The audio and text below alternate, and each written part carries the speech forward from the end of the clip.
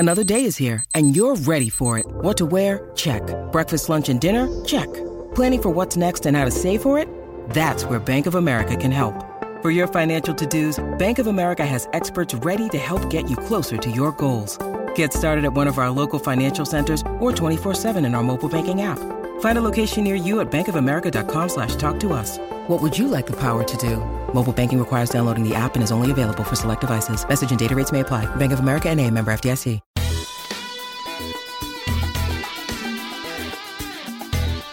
Hello and welcome to the Everything is Black and White podcast. Post Newcastle United's 2-2 draw at the Vitality Stadium. I apologise in advance about the weather in the background. We are walking back towards the station from the stadium.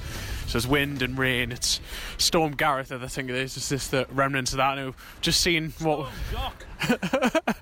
That is John Anderson, former Newcastle United defender in the background you may have just heard there. So we've just seen Newcastle draw 2s each in what was a topsy-turvy game. First half, took the lead just on half-time. Rondon scored a brilliant free kick.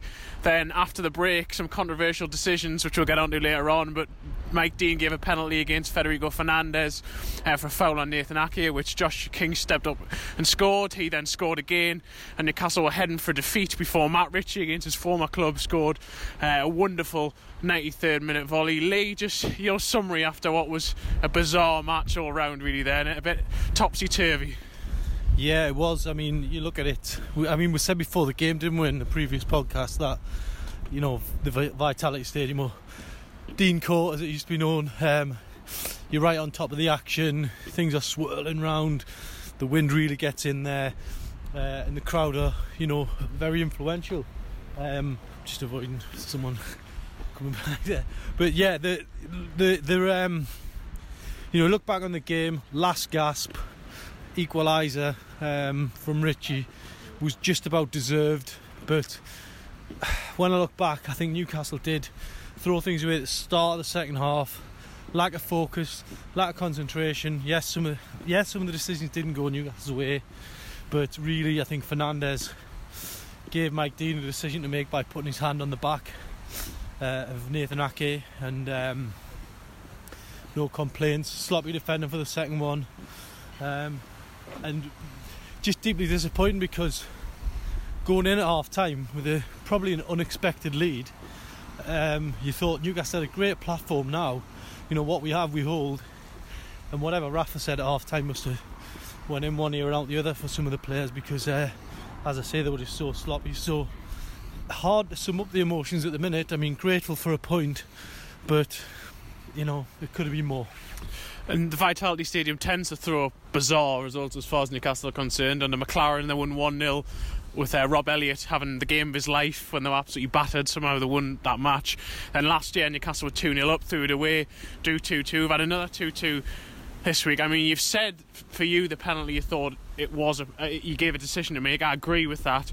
Benitez didn't necessarily share that view. He was pretty angry in that post-match press conference, wasn't he? He didn't just mention that penalty. He thought Newcastle should have had one for a foul on Yedlin. He mentioned a foul on Rondon, and he also wasn't happy about a potential back pass late in the game as well. Yeah. Do you think decisions did go against Newcastle? Do you think Benitez has a point, or do you think he was partly trying to protect his players there as well? I think he was maybe trying to protect his players. As I say, with the penalty, whether right or wrong, you know, he's given a decision to make. Mike Dean's a very jumpy referee, in my opinion, and if you give him an opportunity to be the centre of attention, he'll take it, and that's exactly what he's done. So, you know, Rafa mentioned VAR on there again. I agree, we do need VAR, but whether right or wrong, he gave him the decision to make, and that turned the game around a little bit, and Newcastle could have lost it on the back of that. Fernandez was quite he was obviously lacking match practice, but he was quite sloppy and switched off a few times. Not the player that we saw at the start of the season. He was never going to come in and be brilliant, but I mean, he was never going to come in after his absence and be brilliant. But today, just disappointing really. But they've got a point. It's another one on the board. Move on. And in terms of the positives from the game, I mean, Rondon's free kick, he's now got 9 goals in the Premier League for Newcastle this season, 10 in all competitions. When he scores, Newcastle don't lose matches. It looked like they were going for large parts of this one, but they don't lose matches when he scores in the Premier League.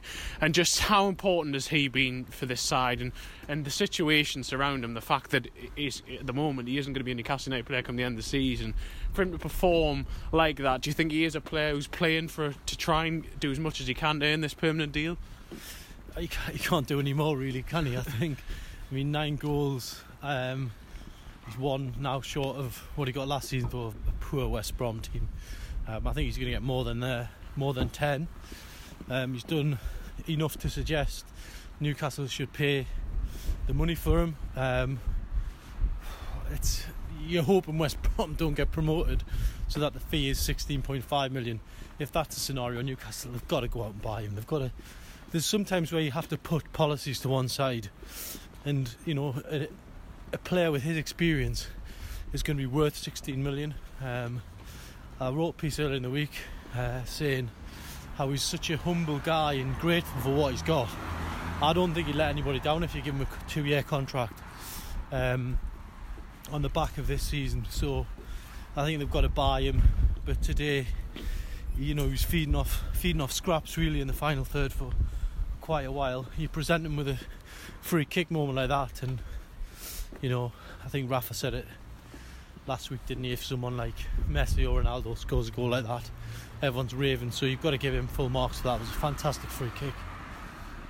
And just in terms of someone else who you can always rely on, someone else who scored a magnificent goal, both of Newcastle's goals today were sublime, was Matt Ritchie, back at his former club. Had worked hard all game but hadn't really had an opportunity, and then Yedlin puts that ball in the 93rd minute, and 14 yards out, whatever it is, he's in the area, he just swings his left foot and he couldn't have caught it any more sweet. And he afterwards, he basically said, because he ran across the Newcastle fans, and I think he got caught up in the moment, and he said afterwards, you know, it's my former club, I didn't necessarily celebrate, but it was such a big moment. I mean, he epitomises everything about this team, doesn't he? Last week they came back from 2 goals down to win. They fought back and got a point here, and he really symbolises all that, doesn't he? The never say die attitude. He's such an emotional player, and when something's not quite right in his eyes, he will tell people, you know, what he thinks. He's not doing it to be arrogant or anything like that. He's doing it for the benefit of the team. At one moment in the game, I did think he lost his head. If you remember that free kick, when he absolutely, I don't know, he put so much power on it when it needed a little dink. It's only a small pitch, and it flew out of play, and the camera went on the Newcastle fans and they were in disbelief. I thought his head had gone at that point, but no, he dusts himself down, he gets on with the game, and he puts himself in that position to pop up and get a fantastic goal, puts the penalty miss from last week behind him. He's just a character you want in your team. Newcastle could have sold him in the summer to Stoke.